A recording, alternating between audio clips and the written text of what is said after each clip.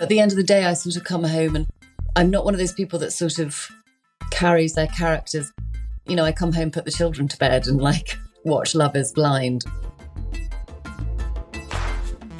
I'm Carly Zakin. And I'm Danielle Weisberg. Welcome to 9 to 5-ish with The Skin.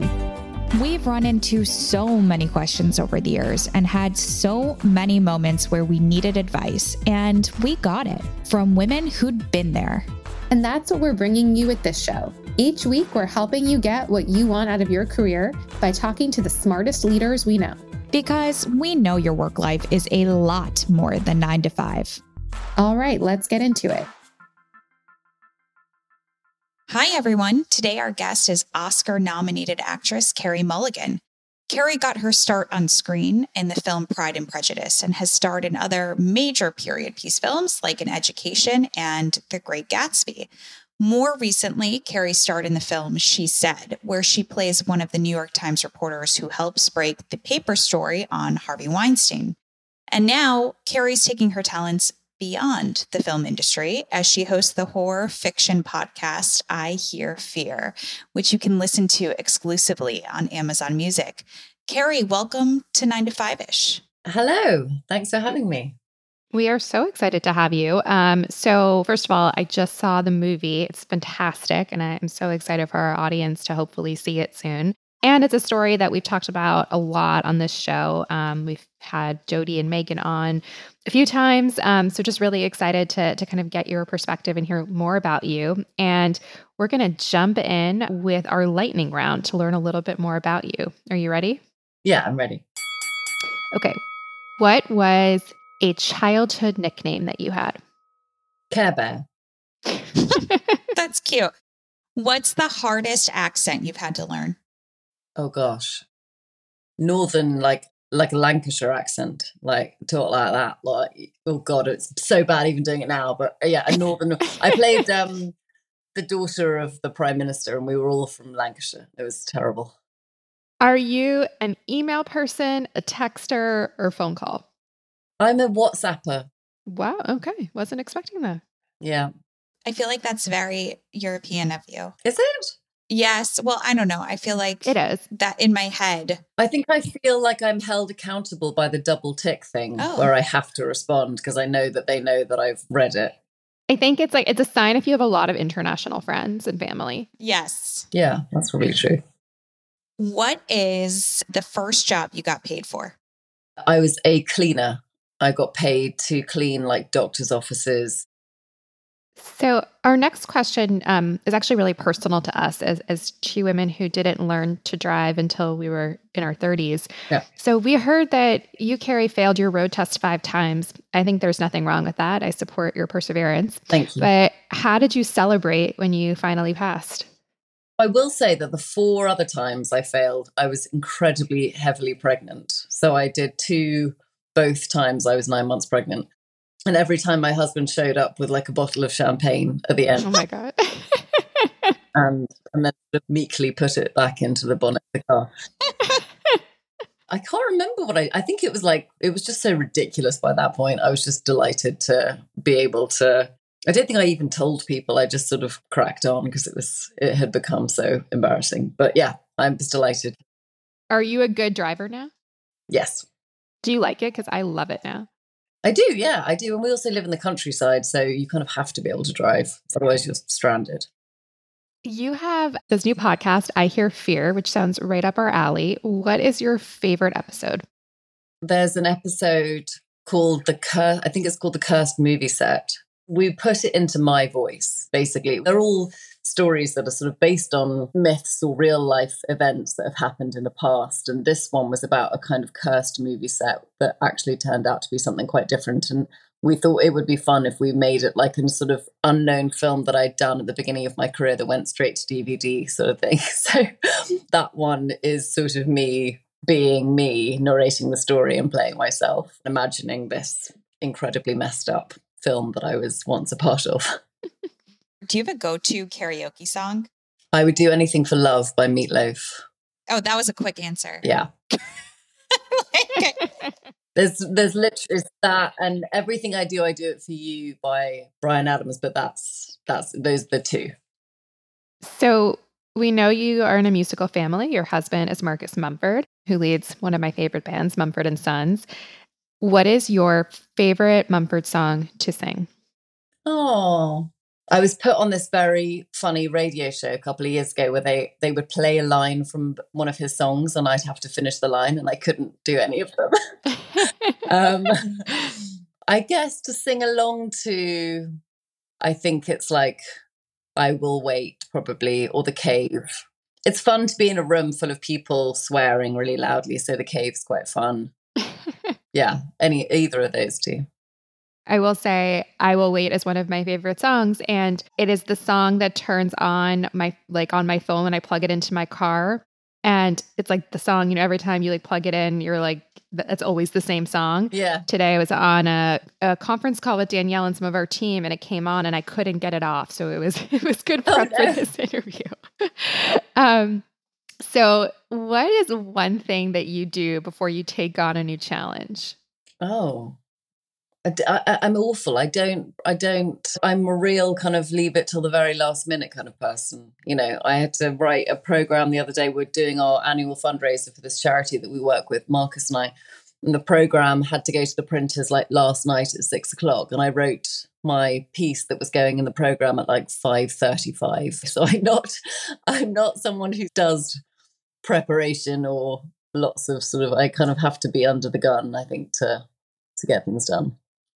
I feel that. I mean, at the end of the day, you got it in. So I got it in. It was fine. It worked out. Yeah. Yeah. And actually probably better than if I'd thought about it too much. Maybe. I don't know. So Carrie, I want to hear how you started out. You've been vocal about not getting into acting school, being rejected from them when you were young. How did you start to learn the ropes? So I didn't get into drama school, and I was desperate to. That was sort of all I wanted to do. I ended up in my gap year, sort of a year after I finished school, and I was probably going to head to university at that point and study drama, but not sort of acting, not go to an acting school. And I was working in a pub, and I was a runner at a film studio. And I wrote to Julian Fellows, who's a screenwriter who wrote Gosford Park. He won the Oscar for writing Gosford Park. And I had met him at my school. He'd come to give a talk. And I wrote to him and I said, "You're the only actor I've ever met. Would you have any advice for someone who's sort of got no idea of how to get into the industry or whatever?" So he took me out for dinner with his wife and about maybe 10 other people who'd probably written very similar letters. And we talked a lot about, I went, they sort of directed me towards this workshop, this sort of acting kind of group, which was one of the first times that I really acted with men or with boys, because I'd gone to an all-girls school. So I had always sort of played the boys myself. And then at the same time, they said, there's this casting director, Gina J, and her assistant, Robin, is meeting young actresses to play the kind of youngest sisters in Pride and Prejudice, this new Pride and Prejudice that's happening, and we can get you into the room with him. So I went and auditioned for Robin and did an audition to play Kitty in Pride and Prejudice, and that was the first film I ended up doing. I love that story. I also love that movie. We talk so much on this show about networking. And so when you look back at how pivotal that moment was for you and really jumpstarting your career, what is your takeaway? What do you say to the student who reaches out to you and are like, "You're the only actor I've ever met"? How do you look back on that? Yeah, my sort of plan was, well, I'll go to university and I'll do drama, and then maybe I'll try and get in behind the scenes, or I just was sort of trying to figure. I knew I really wanted to be an actor, and I knew that actually studying the theory of things probably wouldn't ultimately be what I would end up doing. But I just sort of, I often say to younger people who say, all I can imagine doing in my life is acting. I'm like, well, just write letters to people. You never know who. The truth is that people write letters very sweetly to me, and I just don't have anything to offer because I'm not a writer or a director or but I think you just never know if there might be this opportunity with Robin and Gina J and casting in Pride and Prejudice was they are looking for specifically for sort of non-actors. Joe Wright, who was the director, wanted people who had not been an actor because he wanted it to feel real and not sort of acting. He wanted this whole household of the Bennett family to feel very real. So that was sort of bizarrely lucky. I mean, the whole thing is luck. That's the truth of it. And that's the other thing that I say is there is like ridiculous luck involved in this job in general. But I do think being really enthusiastic and writing letters and sort of knocking down doors can help. How did you, knowing that like that kind of opened the door for you, how did you start thinking about networking and building your network, either with other actors or with kind of just in the industry? I suppose I sort of fell into, in that sense, you know, the casting director on that job sent my tape to my agent, who's still my agent now, and she started representing me then. And I think for the first couple of years, I was thinking more, well, maybe I'll still go to drama school. And I was thinking, you know, my idea of acting had always been acting in the theatre. That was my idea of, I wasn't a cinephile by any means. I wasn't kind of looking to be a screen actor. I kind of wanted to be on stage. I originally wanted to be a musical theatre actor. So I was desperate to sort of be in musicals. And then I figured out in my teen years that I wasn't quite a natural singer and I really can't dance. But the theatre was sort of where I thought I was headed.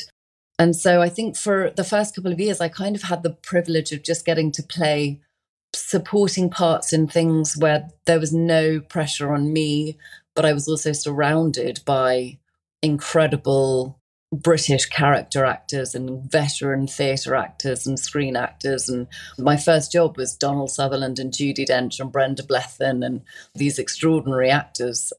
So I got to sort of watch and learn. I was less sort of thinking about the next steps and just sort of going from job to job, just kind of trying to figure out how to build my confidence within it, because also not getting into drama school and landing a job. I did spend the first sort of 4 or 5 years feeling really unqualified to do what I was doing. That kind of leads me into a next line of questioning, which is feeling unqualified because you didn't necessarily have like the same kind of education credentials that you had set out looking for, is something I think a lot of people can feel in a variety of careers. And yet you also had enough chutzpah, in a sense, to put yourself out there and ask people what they were doing. One question we get asked all the time is like, how do you strike up a conversation with that ask? Any advice for people? Is there something that you like think about or kind of psych yourself up when you want to connect with someone? Or going back to those days when you were just starting out, were you nervous? Oh yeah, all the time. I mean, I all the time nervous. I think generally just honesty has been really kind of a big key in those conversations. I remember pitching myself incredibly hard to Steve McQueen to play this character in Shame, Sissy, and I ended up getting the job. But I could tell in the first meeting that he was not, I don't know, I felt like I didn't have him. It was nothing like anything I'd done before. I had done an education. I'd done lots of British period dramas. I'd played kind of nice girls, and then suddenly there was this character that was completely off the rails and extremely troubled and completely uninhibited, and the first and only time I've ever been naked on screen and all of this stuff. And I read it and I just fell in love with it. And I remember in the meeting I kind of threw everything at it. And I was like, I just know, like, I've got it and I can do it. I know that if you sort of, you know, so I just, and then he tried, you know, he was sort of like really lovely and sweet, and then sort of like ended the meeting. And so I said, where are you off to now? And he went, Soho. And I was like, oh, I'm going to Soho. Let's share a taxi. So then we hopped in the taxi and, you know, I continued my kind of, I really think I can do it, Steve. I really think, you know. I love that move. Yeah. You've done it as well. Chase people. Just chase people. And then they can't say no. Are you a shy person?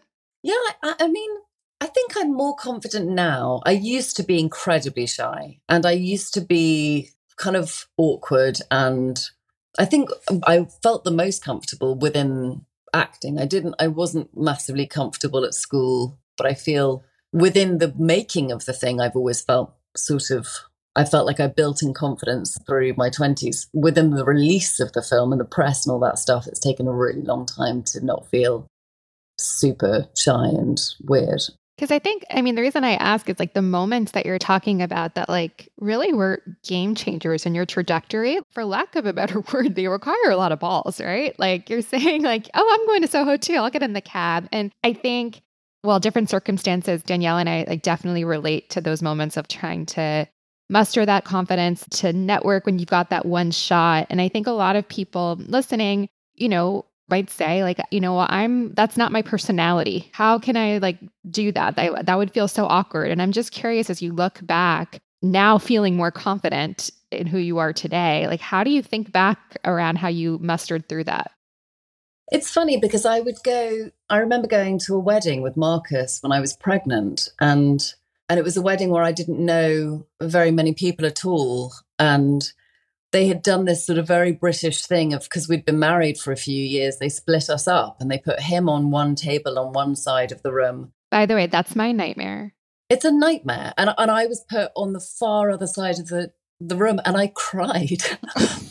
Oh my God.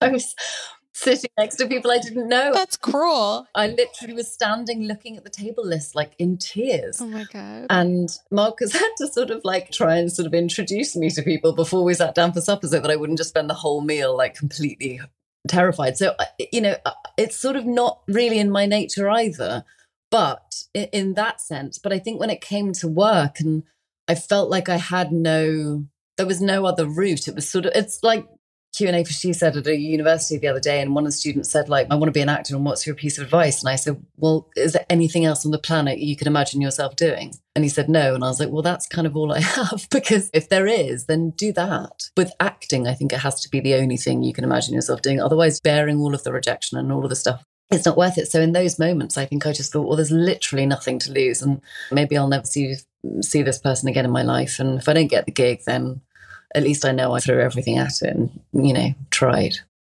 You have a reputation amongst your fans as being just a chill person, like a real person, super grounded, all the good things. And you've spoken about how many of your friends aren't in the same industry as you. How do you get support when we talk about careers and growing in them, especially in super competitive ones? Carly and I feel kind of this push and pull where you want to be around people who kind of know what it's like. And at the same time, when you have all of that pressure and you kind of want people that aren't in the day-to-day at all, what have you found to be helpful? Yeah, I think I have like a mixture. I have my best friends from when I was 14 at school. And Moff, who's one of my best friends, she's an illustrator. So she's sort of an artist, but it's different. I don't know. I feel like, also I'm married to an artist. We do different things, but there's still moments where he goes through sort of similar pressures. But I think generally I separate the work and the home life quite a lot. And so I find that it is nice to have actor friends like Zoe Kazan, who's in She Said with me. I've known for 14 years. We met on stage. And we've been best friends ever since. So, she's someone that 100% when it comes to anything to do with, I've often sent her scripts to read to ask her if she thinks it's, something that's a good idea to do, or we've talked about things that we've encountered at work. But at the end of the day, I sort of come home and I'm not one of those people that sort of carries their characters. I come home, put the children to bed and like watch Love is Blind and, I kind of come. Carrie, you're really speaking my language today. We could not drive together and watch Love is Blind. Okay, perfect. Just sort of separation, separation of the two things. Well, I was actually, I'm glad you brought that up because I was going to ask you, when I think about some of my favorite films that you're in, and even She Said most recently, you play these very multifaceted, nuanced characters and women that are in different ways, like holding the weight of the world on their shoulders. And I'm curious, like how you are able to kind of like literally deliver an artful performance where you so clearly like take this on and then also go home and stay sane. Like how do you create that boundary and that break? I think it's probably more when I'm on stage. I think it's sort of more consuming. There's something about being in a play where you're doing it every night and you're saying the same words every night. It kind of takes over your brain a bit more. With film, I think I've been really lucky to work with directors and writers and actors that I really like and really trust. And so I find the reason that I've always loved all of it is that you sort of, it's like being at summer camp. Whenever you make a thing, whenever you make a play or a film, you get to be around a group of people. You're in a kind of extraordinary circumstance, so you bond really fast. And so you chat about everything, and, your makeup artist and your dresser and all the people, that you spend time with. You build these incredible connections and these bonds so quickly. And I love that. I love that part of it. And at the end of every job, I cry inconsolably, because I know that the likelihood is I won't see those people, some of them ever again, some of them for a little bit. So I love that side of things. I find the harder scenes to shoot the most cathartic and the most satisfying. So there's often days when I've done sort of, I've spent 8 hours just crying on set, and I come home and I feel great. I very much like take a hat off, like I'm wearing a hat of this person. At the end of the day, I leave it in the trailer and go home. And because it's everything's so much bigger than the job. Life is so much bigger than the job, and I love it. It's the only thing in the world I can imagine doing. But I also love my family and being at home and all the great stuff on the other side of it. This season, we're talking about overcoming challenges with our guests. So we want to know, this is a really simple question. What's the single hardest thing you've done in your career? Or is there one role that has just been beyond a doubt the most challenging? Yeah, I did about 4 years ago, I did a monologue called Girls and Boys that we did at the Royal Court Theatre in London and then took to New York. And it was just an hour and a half of me on stage. And I was sort of telling the story about this woman and her life. And then it was sort of the curtain would come up and then I would act these scenes with these imaginary children. So you wouldn't hear, obviously, what the children were saying, but I was having full conversations and often disagreements and fights and playing with these two children that you couldn't see. And I've never had stage fright in a real way. And I still can't really distinguish whether it was stage fright or whether it was anxiety or whatever. But it took me until the first dress rehearsal to be able to perform more than a page of the play. Until that point, they were ready to cancel the whole thing, because every time I tried to do a run of the show, I would have a full panic and I'd hyperventilate and I'd sort of walk off stage.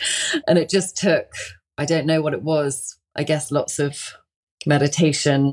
They sent me to all sorts of doctors to try and see if they could calm me down. But eventually it got to the dress rehearsal and I got the most important people in my life to come and just sit in the audience and managed to make it halfway through the play. And then by the opening night, I could do the whole thing. And then I did it for 6 weeks in London and 6 weeks in New York. But that was a big, I don't know, it blindsided me like no kind of fear I'd had before. It was totally bizarre. I'm like anxious listening to that, and also like imagining like directors trying to be really nice and like, it's okay. And also like, oh my God, we have to cancel.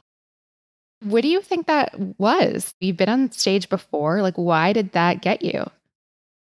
There were two things. I think one of it, the first thing is that, it's a brilliant play by Dennis Kelly. And the first half of the play is really comedic. It's meant to be really funny. And when you read it, you laugh. And I think there was something in me that went, oh, I'm a costume drama. No one thinks I'm funny. I'm going to just be, I'm not going to be able to pull off a joke. I can't make people laugh. All of the sort of self-doubt came in and I was like, well, this is going to be a disaster. And then I found the sound of my own voice grating. I found the idea of being able to hold people's attention for 90 minutes on my own. Just sort of the whole weight of it just came crashing down. And I thought, I'm just not interesting enough to watch for that amount of time. All of the self-doubt stuff just came in. And because there was no one else on stage to connect with, doing theatre is so much. Bill Nighy and I did this play about 7 years ago called Skylight, and it's almost a two-hander. There's one of the characters in the play, but the whole play is back and forth between the two of us. And every time I felt any kind of anxiety, I'd just look at Bill, and Bill would kind of carry the play, and I'd be all right. But with a monologue, it's just you. There's no one else to lift you or to give you a bit of confidence in your eyes. And I think I just buckled. But I did do it, and it ended up working, and it was fine. But it was probably the closest I've ever come to kind of bailing on something completely.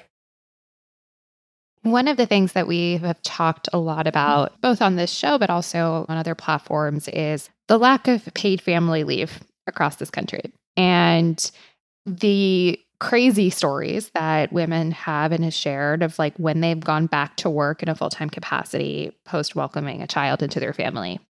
And in preparing for this show, we saw that in 2015, you had to go on a press tour for your film, Suffragette. You opened up recently that you were actually going through postpartum depression at that time. When you look back at what you sort of somehow managed to do to sort of survive, how did that experience change you? How do you think about now? Would you have done that again? Would you have shared with your bosses or whoever's organizing, the tours, the studios, like, hey, I can't? It's interesting. Actually, it was like 3.5 weeks from when I had my daughter before I was on my first like red carpet for that. And in that time, I sort of had been massively struggling. I was given a very easy out by everyone. They said, you don't need to. They said, we can just can it all. So I have to say I was incredibly touched by that. Like, I was the lead of the film, but across the board, I was given complete kind of freedom to bail on the whole thing if I wanted to. I think what struck me when I read She Said was that there was a real similarity between the way that Megan and I dealt with our postnatal depression, because Megan similarly was sort of blindsided by postnatal depression when she had her daughter. And it was really Jodie's phone call to start talking to her about whether she wanted to come on board this investigation that was the sort of light that Megan grabbed onto, and returning to the New York Times was part of what got her out of it. And I had a similar thing. I could have bailed on all of the suffragette stuff, but I also had, it was something that I knew how to do. So it was something that I felt, I know how to talk about this film. I think it matters. I was able to, have the support around me, doctors and my husband and my family and all the amazing people who were involved in the film who just sort of scooped me up. And all I really had to do was put makeup on and show up to things. So, it's not like I had to go back and be a nurse in a hospital, teach in a school. It's a very different sort of, you're required to do very little really. But it kind of helped. It really, alongside lots of other things, it kind of helped me. And I kind of came out of it in those months of doing the press. And so that was one of the first things that Megan and I talked about, that actually it was the work that we kind of clung on to get us out of what was happening, not to escape it, but just to sort of like somehow it helped sort of make things at home feel better. We've got a listener question from Esther. She wants to know, as an actor, you likely have people who make assumptions about you when you're being cast for a role or when your movie hits theaters. How have you learned to handle that people will make assumptions, and how have you learned to carry on? I think that's true. And I think people do. And I think I've probably tried to play against assumptions a lot. So chosen, and not just because I want to prove to be something else, but because I don't enjoy playing the same people over and over again. I don't like telling the same story. So I am more interested in broadening that. And I think that can play against assumptions. But at the same time, also, I just make assumptions about people. I think we all do. There's tons of people I've never met and I probably have made assumptions about, and probably some of them are kind of unfair. But I think that's just part of life. And I don't think you can spend too much time dwelling on it. I think if it's something that you do in your own life, you have to be particularly gracious about it. So yeah, I think you kind of can't spend too much time thinking about what other people think of you. And I definitely did not feel that way when I was younger, but I do a bit more now. Carrie, last question for us. Who else should we have on the show? Zoe Kazan. Oh, well, we would love to. So if you want to text your best friend, tell her to come on. Put in a good word. Also, she's a genius. I mean, she's so smart and she's a wonderfully empathetic and fascinating person. So yeah, Zoe. Well, 100%. We would love to talk to her. And congratulations on everything. And I'm really excited for this new podcast, I Hear Fear. Thank you.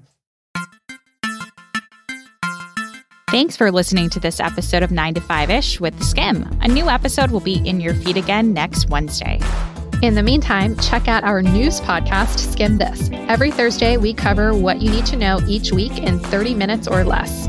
And if you want to keep up with us in between episodes, follow us on Instagram at Carly and Danielle. It's a really good account, I promise.